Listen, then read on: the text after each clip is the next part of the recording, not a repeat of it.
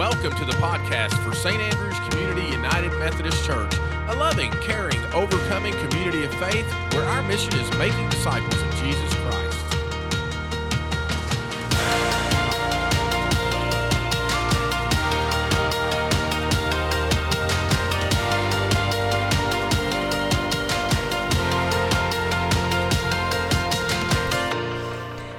Well, have you ever moved a bathtub? I have moved a bathtub. Have you ever moved a bathtub? If you have ever moved a bathtub, you know how heavy they can be. You see, Phil and I lived in a house in Edmond for about 6 or 7 years, and we loved this house. It was a beautiful house, and the moment we walked into it, we knew that it was for us. But over the period of years that we lived there, Phil and I always have a knack for thinking how we could improve things. And we had a third bathroom in this house, and it was small, but it was mighty and wonderful and used for its good purposes, but it had a big bathtub in it, and we thought, wouldn't it be nice to put a big walk-in shower for our guests? And if you have ever known Phil, you know that he is up to every task. So when he suggested that, I thought, sure, let's do it. But then I said, how are we going to get the bathtub out? And it was a bathtub that was surrounded on all three sides. So the two sides of the shorter part of the bathtub were a wall, and then the longer side was a wall, and you only had this one side of the front of the bathtub. So it really was going to take some effort to get that out. And I remember watching Phil with the crowbar and the hammer and taking out the walls around it, and then he loosened the bathtub. And I knew it wasn't good when he said, "Oh." And I said, "What?" And he said, "That's going to be heavy. That might be more than the two of us can do together, but let's try it." And I said, "Okay, I'm ready to try it," because, have you seen these? I know, he was impressed too. So we decided we're going to take out the bathtub, and the bathtub happened to be next to our laundry room, which was next to the garage, which was next to the front yard. So we were trying to get the bathtub from the bathroom out to the front lawn for big trash day. So we wiggled it out from the wall. I still don't know how we got it out of the door. I think I removed that from my brain. I repressed that memory, but we got it out of the door. And then we realized how long the pathway was through the laundry room, out the garage, and to the front yard. And Phil came up with this brilliant idea that we would take slabs of wood, 2x4s, put them on the ground, and we would slide the bathtub from one 2x4 to the next. And then when we slid the next part of the bathtub off of the first 2x4, then I would run the 2x4 around to the other end, and we would slide it again. And we repeated this process until we got it all the way out to the front yard. And I remember while we were doing it, Phil is back here, I keep pointing at him, there he is. When we were doing this together, I remember being so impressed with ourselves. Do you remember how we would stop in the middle of the project of moving the tub, and we would just pat ourselves on the back, like, we're so great at this is amazing. And then we finally got it out there and we took a picture, because we never wanted to forget that we had, in fact, moved a thing that was impossible to move. You know, it's interesting when we look at a picture and we think to ourselves, that could be better. That could be better than what it is. But in order for it to be better, in order for the new thing to come, the old has to get out. And that is always what seems daunting, isn't it? We want the new to come, but removing the old seems also almost impossible. And that's what we're going to talk about today. Would you pray with me? God, we love the sound of your voice. Thank you for being here today. Let us hear you and let us be changed because of the presence of your Holy Spirit. It's in the mighty name that we pray, and everyone said, amen.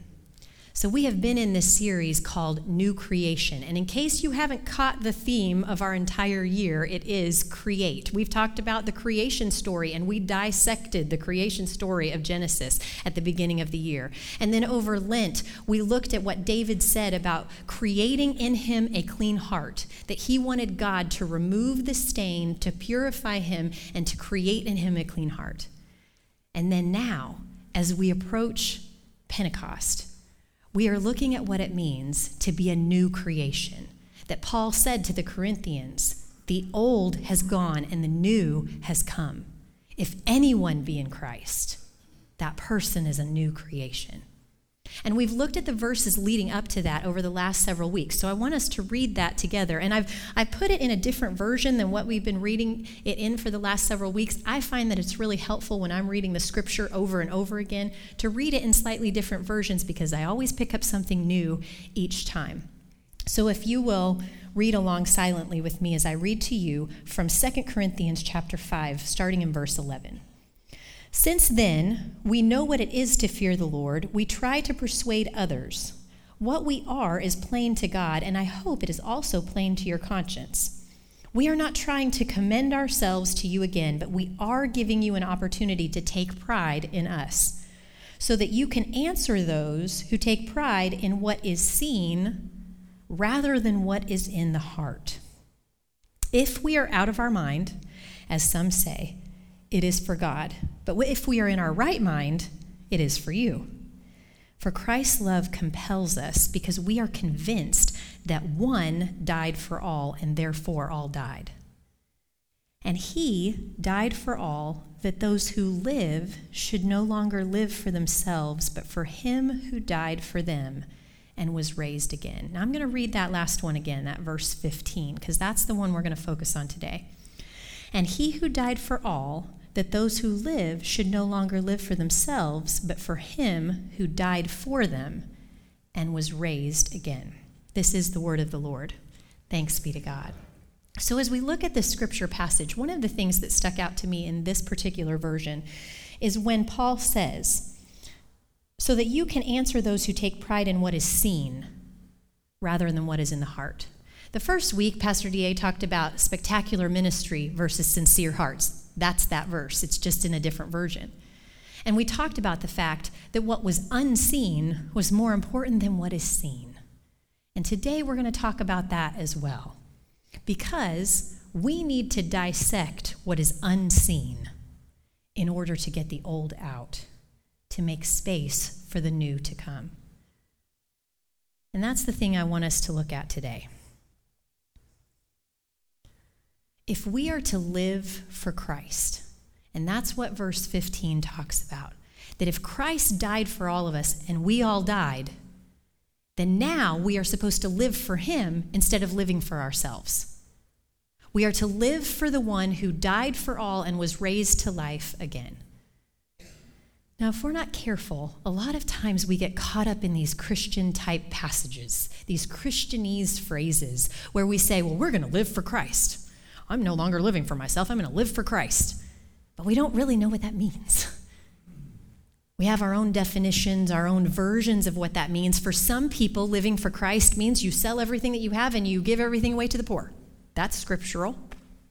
But for another person, living for Christ means that they are going to earn as much money as they can and they're going to be as successful as they can to bring glory to God. For the other person, it means that they are going to be the best mom that they can possibly be, which means they may never get any recognition for anything. They may never do anything out in front of anyone. But they are living for Christ because they are helping their kids become the people that Christ created them to be. But today, I want us to look at what it truly means for each and every one of us to live for Christ. Because what it means for you is not different than what it means for me. What it means for the person next to you is not different than what it means for you. But we have to look first at what is unseen. And that's going to be confusing today. So if you're feeling sleepy, you might want to go get some coffee, because we are going to dive pretty deep into what is unseen today. Because each person is made up of several things. We all are made up of a body, correct? I don't think you've ever met somebody that didn't have a body. If you did, there's probably something wrong. We all have a body. We also all have the ability to think in our mind and feel with our emotions.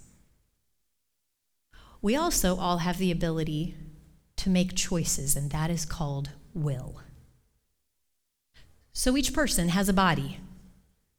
Each person has a soul.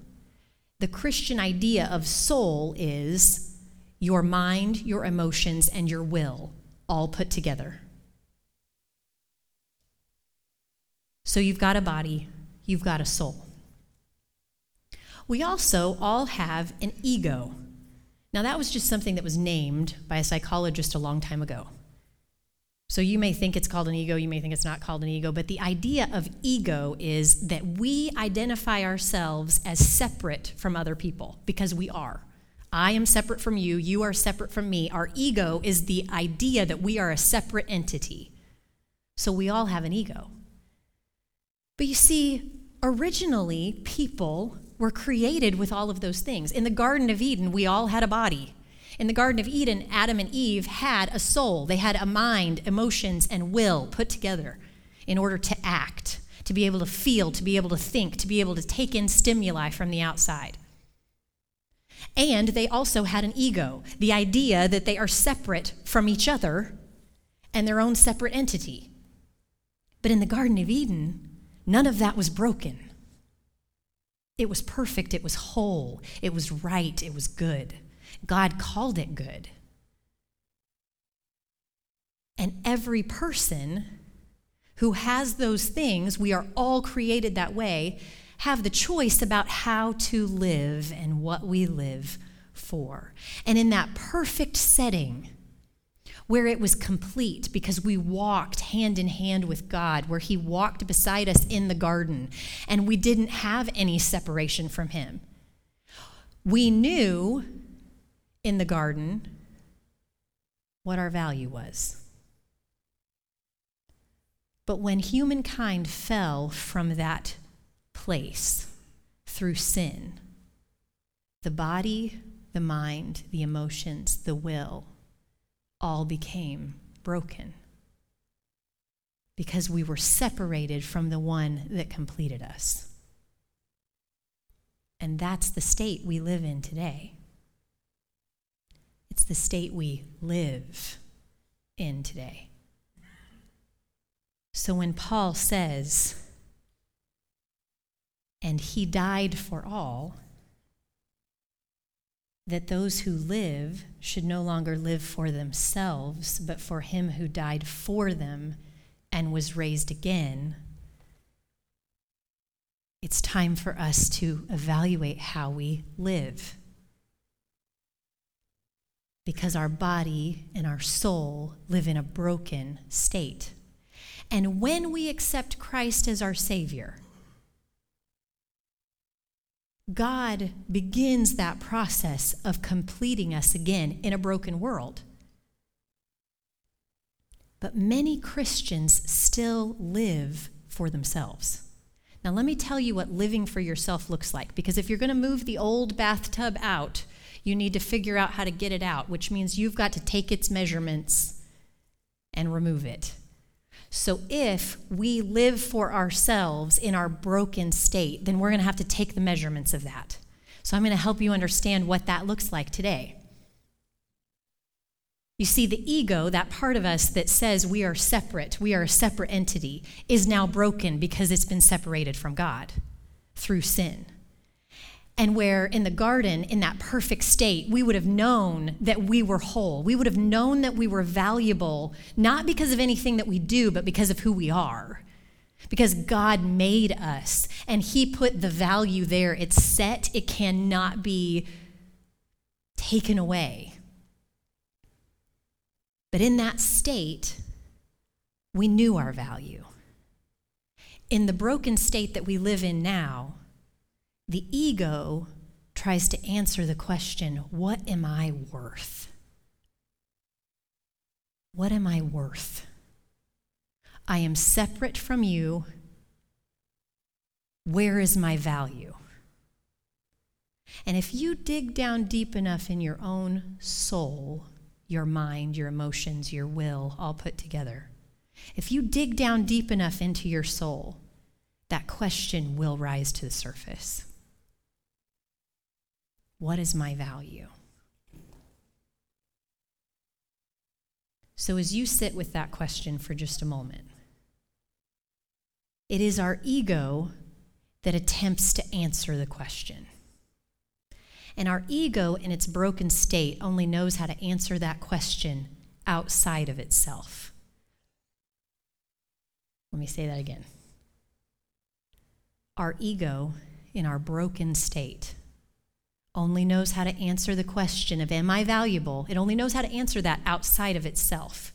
So what our ego does, what our mind and our will and our emotions also do as our soul is yearning to answer that question, is we look outside of ourselves and we say three things. What I like to call the 3 A's. We're going to put them up here. It likes to ask the question, am I accepted enough? So it's trying to answer the question, am I valuable, by am I accepted? And so many times we as humans will look to others to define our value. Do you accept me? If you accept me, then I must be worth something. Do you see how it looks outside of itself to try to answer the question, am I valuable? Do you see how dangerous that is? Why would we look to another broken human to determine whether or not we are valuable? And yet we do. If you don't accept me, if you don't accept my lifestyle, if you don't accept my viewpoints, if you don't accept my beliefs, if you don't accept the way I look, whatever it might be, then I feel like I am less than. Because in our broken state, we look outside of ourselves to answer the question of value.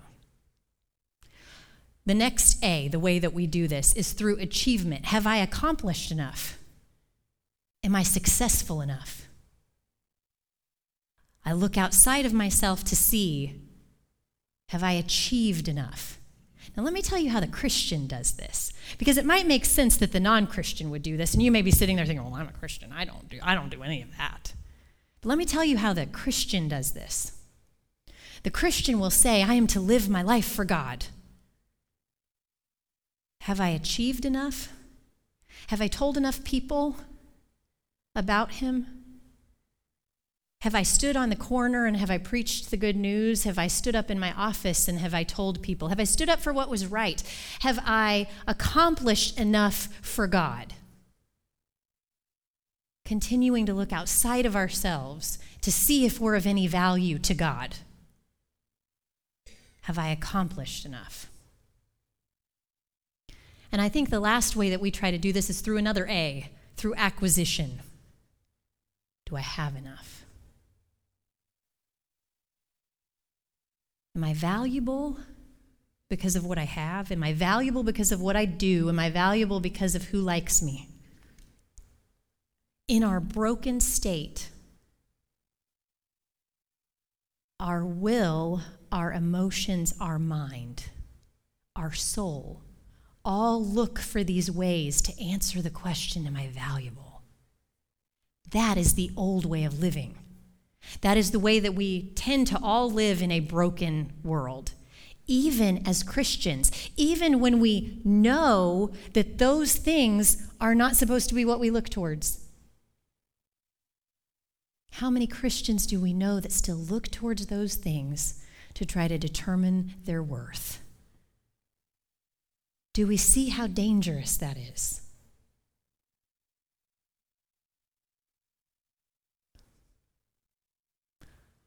So, if we all have a body that is broken, if we all live in a state where our soul is also broken, our mind, our emotions, our will, all put together, broken, then let's look at what happens when we start to say, how do I live for Christ? How do I take that brokenness where I look outside of myself to determine my value and my worth? How do I take all of that? And how am I supposed to live in such a way that Christ says, well done, good and faithful servant?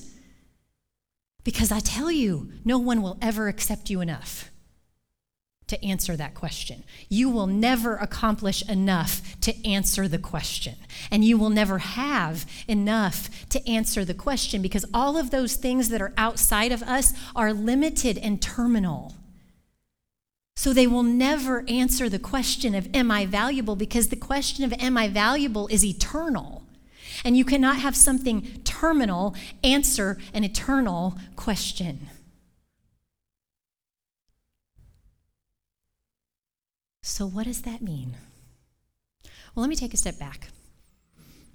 In the culture in which this was written, this passage of Scripture, when Paul was writing to the Corinthians, and we were looking at kind of a Greco-Roman culture, this was a culture that said, live it up today because tomorrow you're going to die. Get all the pleasure you can for your body because tomorrow your body's going to be gone. So it looked at only the body to fulfill what it wanted to have fulfilled. We see how wrong that is now. Some of us still do it, but we see how wrong it is now. But the interesting thing about our culture today is that we don't tend to say, live it up for tomorrow you die, especially if we're Christian, because we know that we have an eternal being within us that will last throughout eternity. And we know what the Scriptures say about physical pleasure. So we set that part aside. But the sad part about what we live in today is that culture would tell us that it's your soul, your mind, your emotions, and your will that are the be-all and end-all of who you are. It would say that the more you know, the more knowledge you gain, the more whole you will be.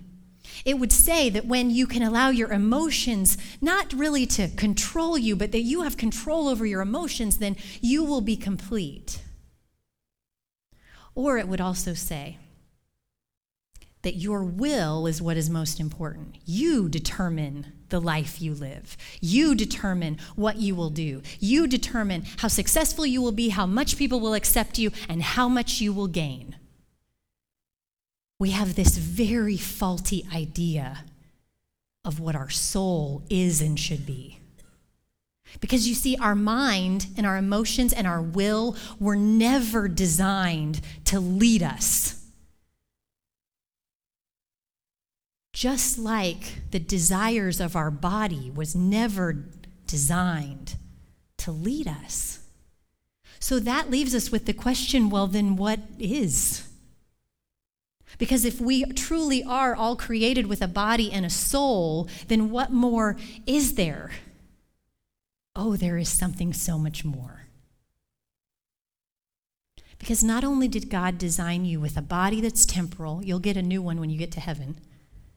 And not only did he design us with a soul, our mind, our emotions, and our will all smushed together, but he gave us something even greater. The one thing that was designed to be an authority over our soul and over our body that each one of us has. No one is exempt from having this one thing. And that is your spirit. Now, this is where it gets tricky. The line between soul and spirit is tricky, and Christ even talked about the sword that can divide the line between your soul and your spirit. Mary said, "My soul magnifies the Lord, and my spirit rejoices in God." They are two different things. And I could give you scripture after scripture to help you understand that. In the Hebrew language, your soul, the word for soul, is nephash. And it was usually translated to life, because your soul encompassed your mind, your emotions, your will, your ability to decide and use those things and think and process and emote. But the word for spirit in Hebrew is ruach. And that word meant breath, wind, God's breath, our breath. It also meant an invisible, unseen force. In Greek, in the New Testament, the word for that is pneuma, which means air, breath. And Jesus said, God is spirit, and we must worship him in spirit and in truth. We are created in God's image, and God has given each of us a spirit. Not the kind of word that we use in today's culture that says they have a great spirit about them. No, it is so much bigger than that, because our spirit is the part of us, the part of the human that encompasses all the other parts. Our spirit encompasses our body. Our spirit encompasses our soul, our mind, our emotions, and our will all put together. Our spirit is the one that is to be in authority over all those things. And do you see how wrong it is when cultures have said the body should be in charge, or culture has said the soul should be in charge? Because neither one of those things has the capability to be in charge, because they were designed to be subservient to the spirit. And your spirit is what will last forever. Your body will change. Your soul will change. Because our broken soul is designed to be molded into the image of God through our spirit. And let me tell you one more thing about the spirit. The spirit is the place that connects with God's spirit. It is the dimension of the human that is least broken. And aren't you glad that in this terribly broken world, God has given you something whole? That's why God says, and Jesus said, God is spirit, and we must worship him in spirit and in truth. It's where our spirit connects with his. It's why we are told that our spirit bears witness with God's spirit that we are children of God. It is where our spirit, our humanness, connects with God's spirit. And if we will live from the spirit, and this is what's tricky, this is what gets confusing, this is what gets hard. But if we will live from the spirit and allow our spirit to be the one that rules over our soul and that rules over our body, that is how you live for Christ. Because your spirit is designed to connect with God. There's not a barrier there. Number one, because of what Christ has done on the cross, there's no barrier there. Number two, God gave you a spirit as the part of you that can be made whole, that filters down into every other part of who you are. And when you allow your body to come and be subservient to your spirit, then the flesh and the spirit don't war anymore, because you have said the spirit is in charge, not the body. And when you allow your soul, which society has said is the be-all and end-all, but it's not. If you allow your soul to come into alignment with your spirit and be subservient to your spirit, then as a surrendered spirit to God, God's spirit speaks to your spirit. And then you are able to ordain what happens with the rest of who you are.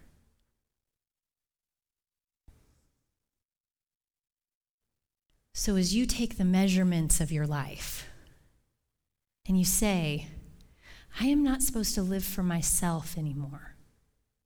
What does that look like? Well, it looks like allowing your body to rule, allowing your soul to rule. That's what living for yourself is.